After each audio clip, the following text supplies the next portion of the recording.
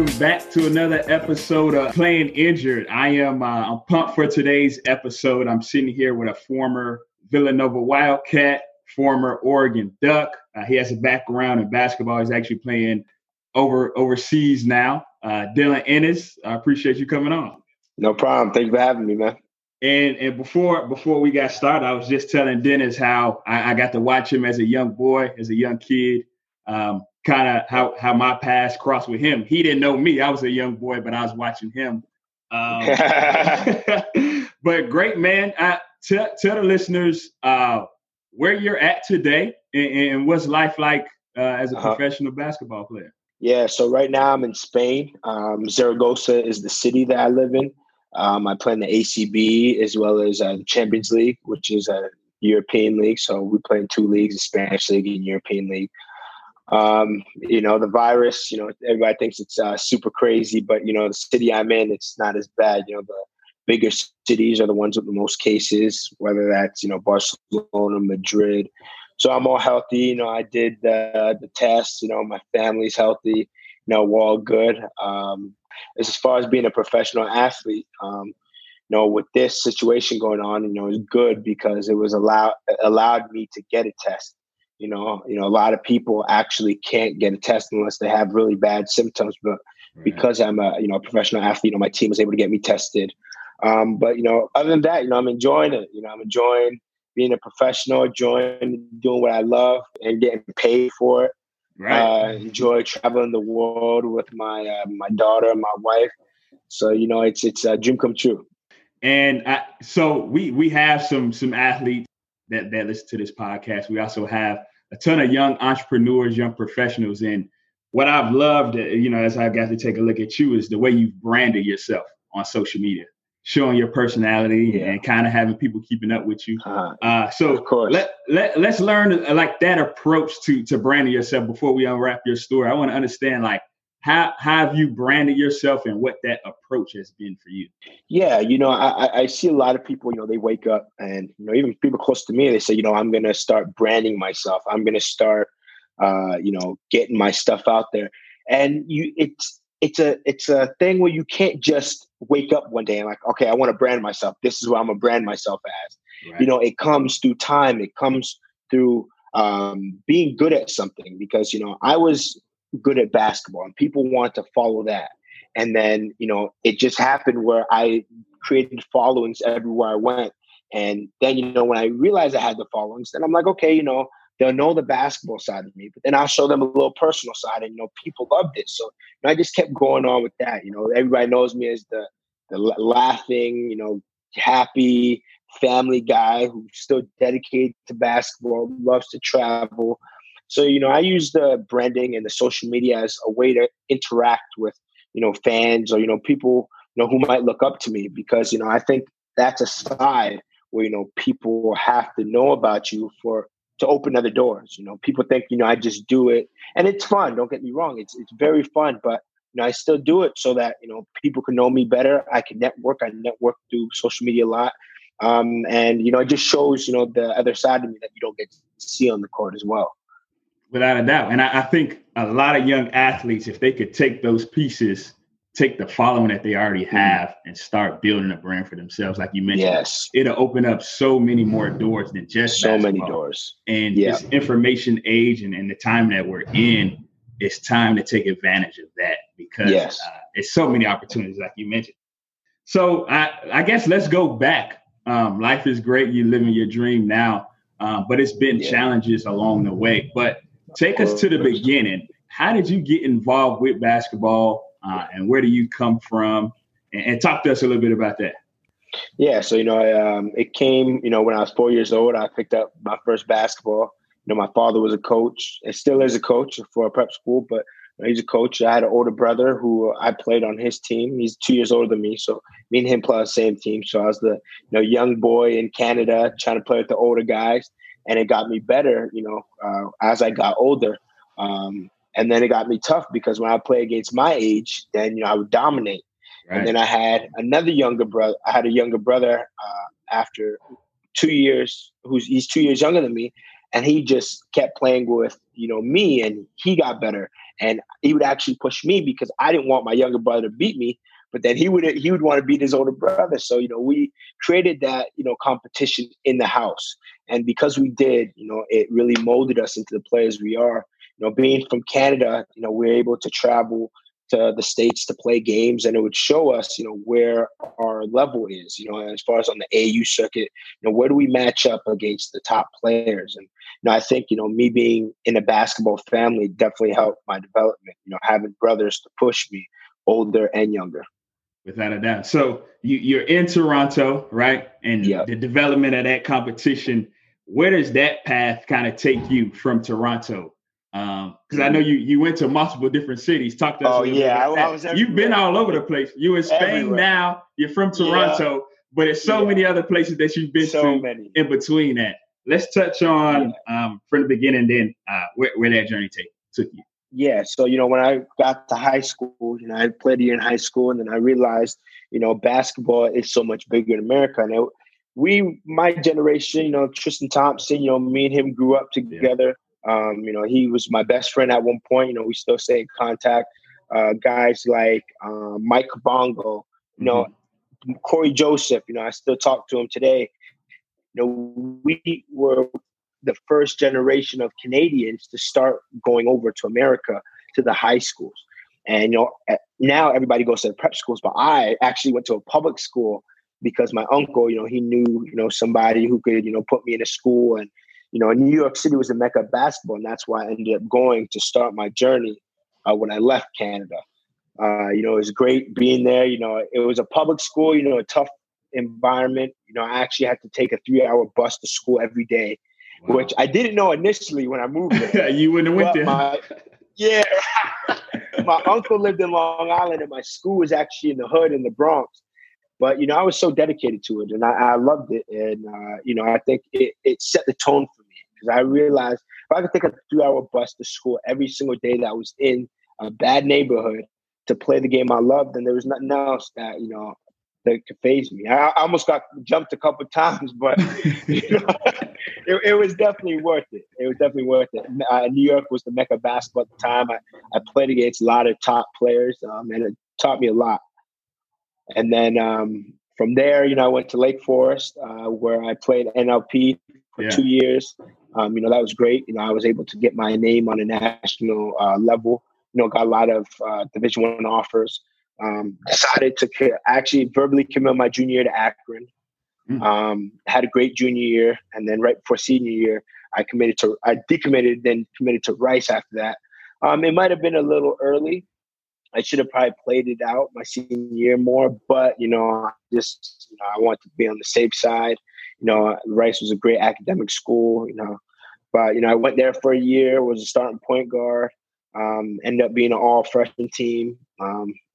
School started calling after I said I wanted to transfer and play at the highest level. Schools like Virginia, Villanova, Cincinnati, Boston College. Decided to go to Villanova that year. Had a great seasons at Villanova.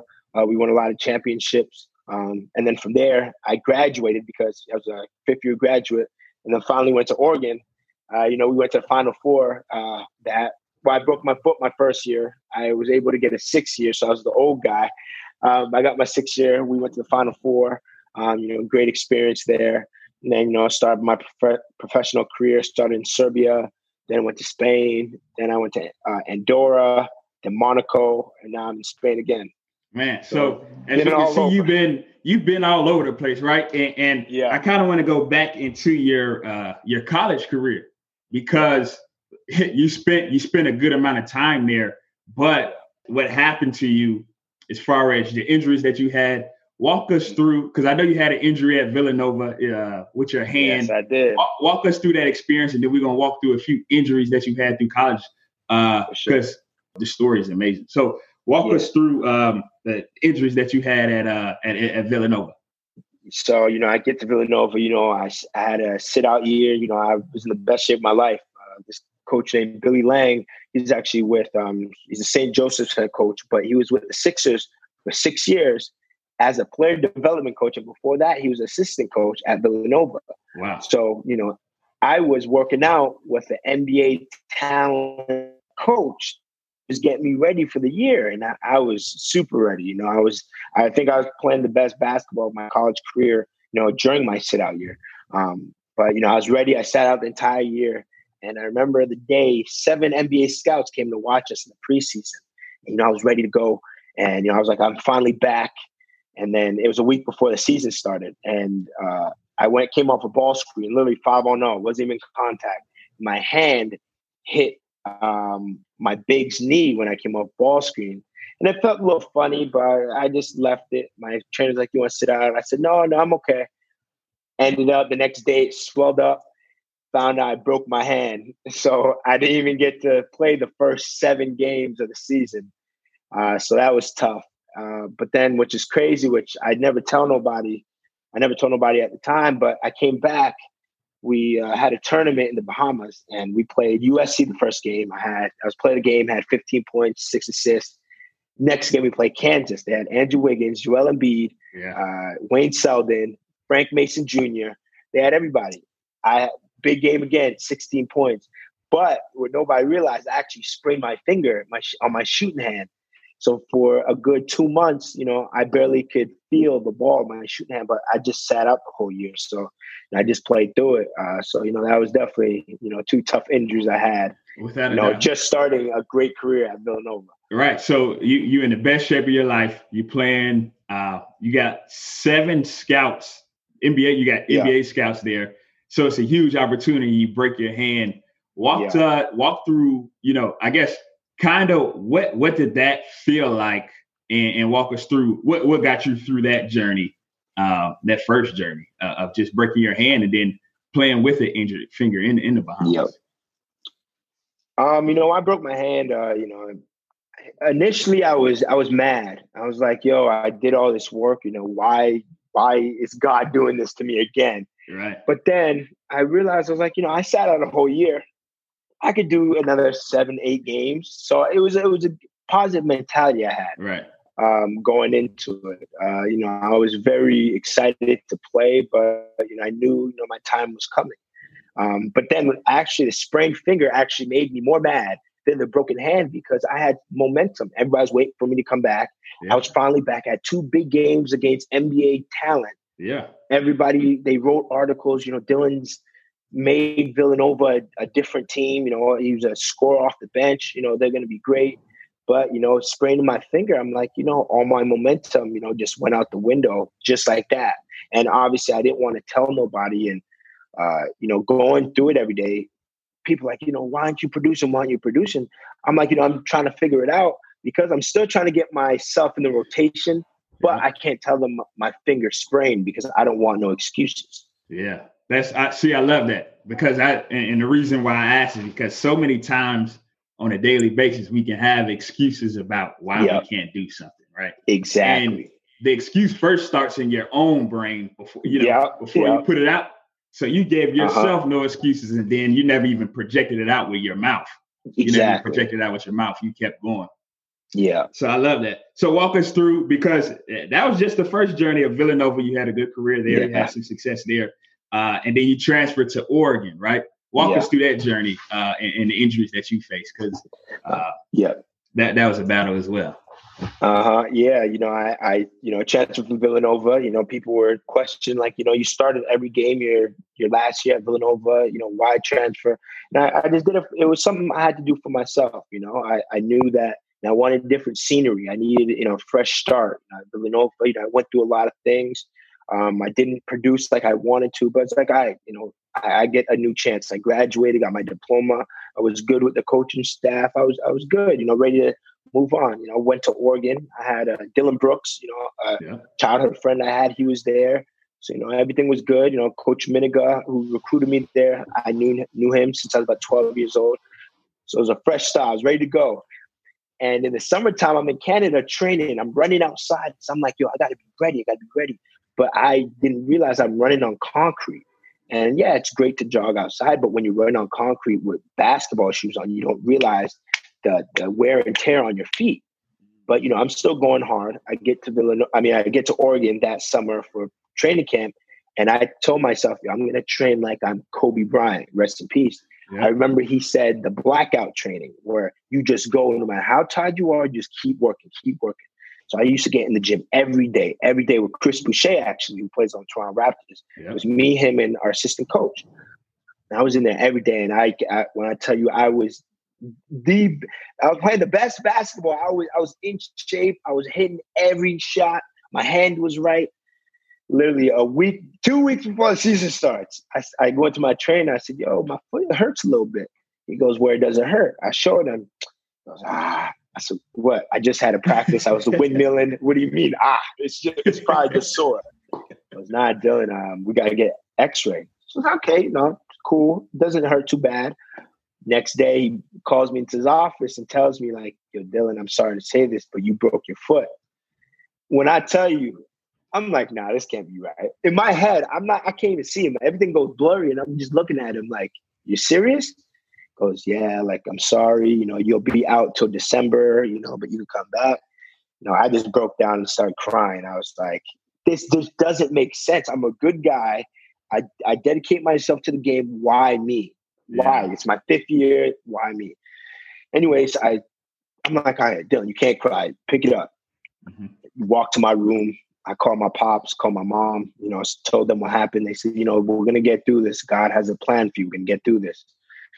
So, I was initially positive, but then, it started wearing on me for a few months watching my team play while this is literally last year. I'm a 5th year senior. You don't get 6 years out of the blue. So, I'm training to get back. I'm still going through a little depression because I'm like, yo, this is my career. Like, NBA scouts are not watching me play my last year. There's no way I can get drafted. There's no way that they're going to take an older senior over a young guy. So I decided, I'm going to come back a little early. Came back in December. And I remember it was our second game and we were playing against Oregon State. I went up for a floater. It was my only 2 points of that season. Went in, I came down and I felt the crack.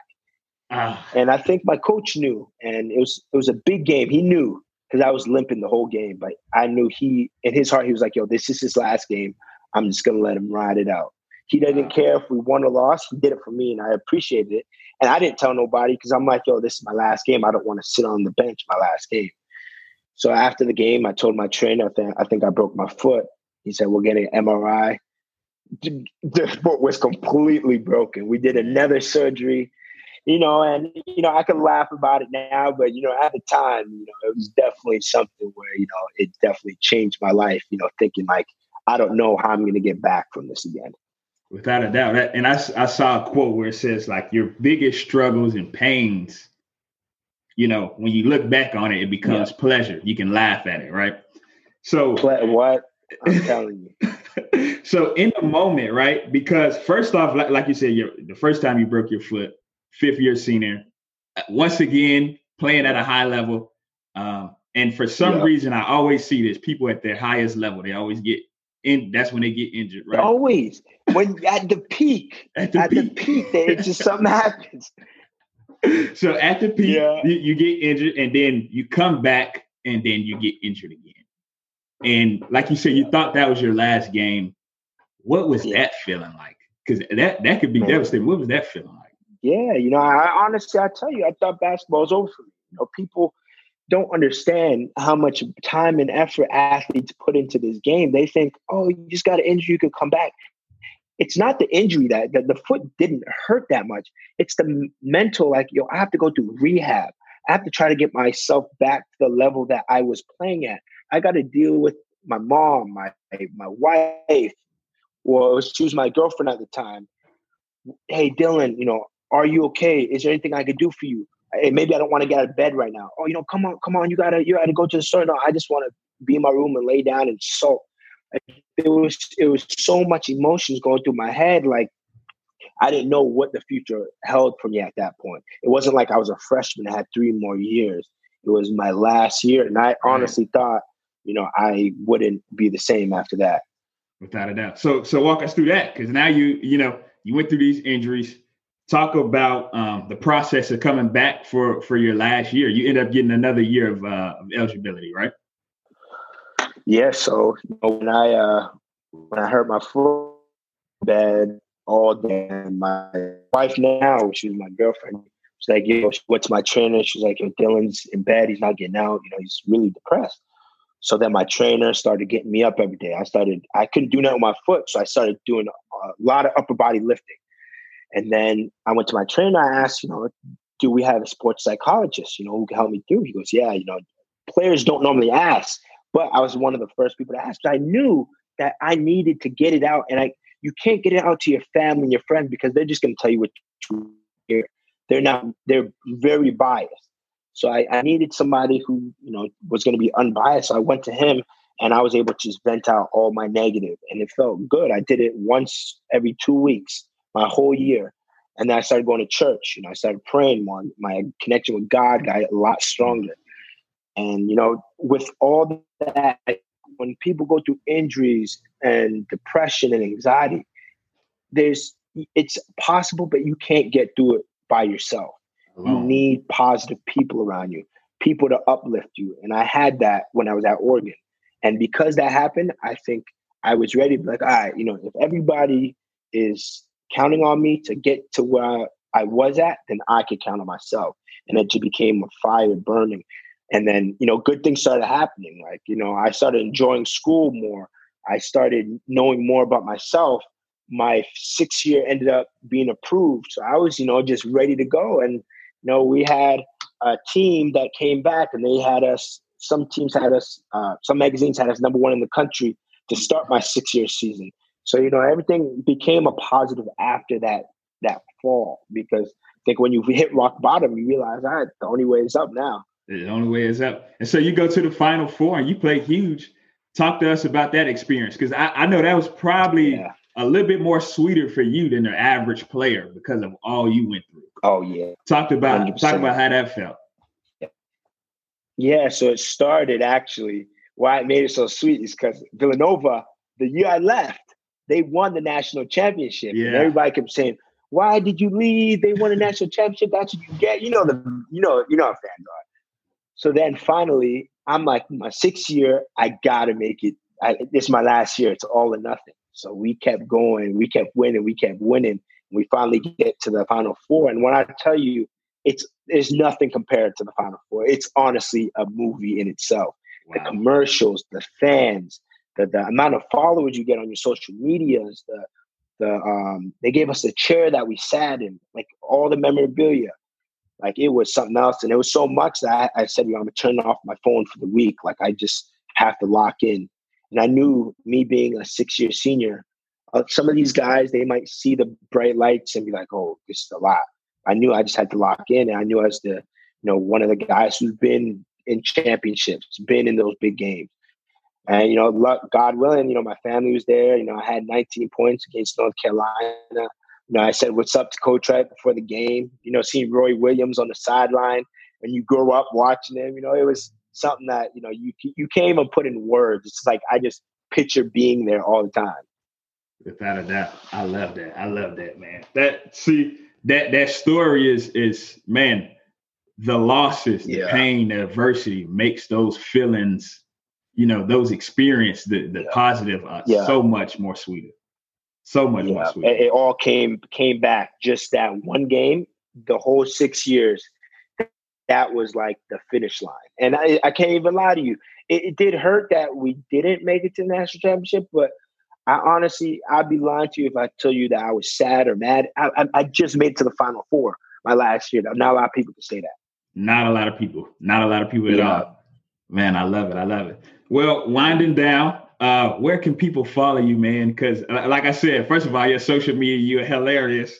You're hilarious on all platforms. Thank you. So yeah, I want to give you some time to tell folks where can they follow you at, and I guess what you're up to in the future.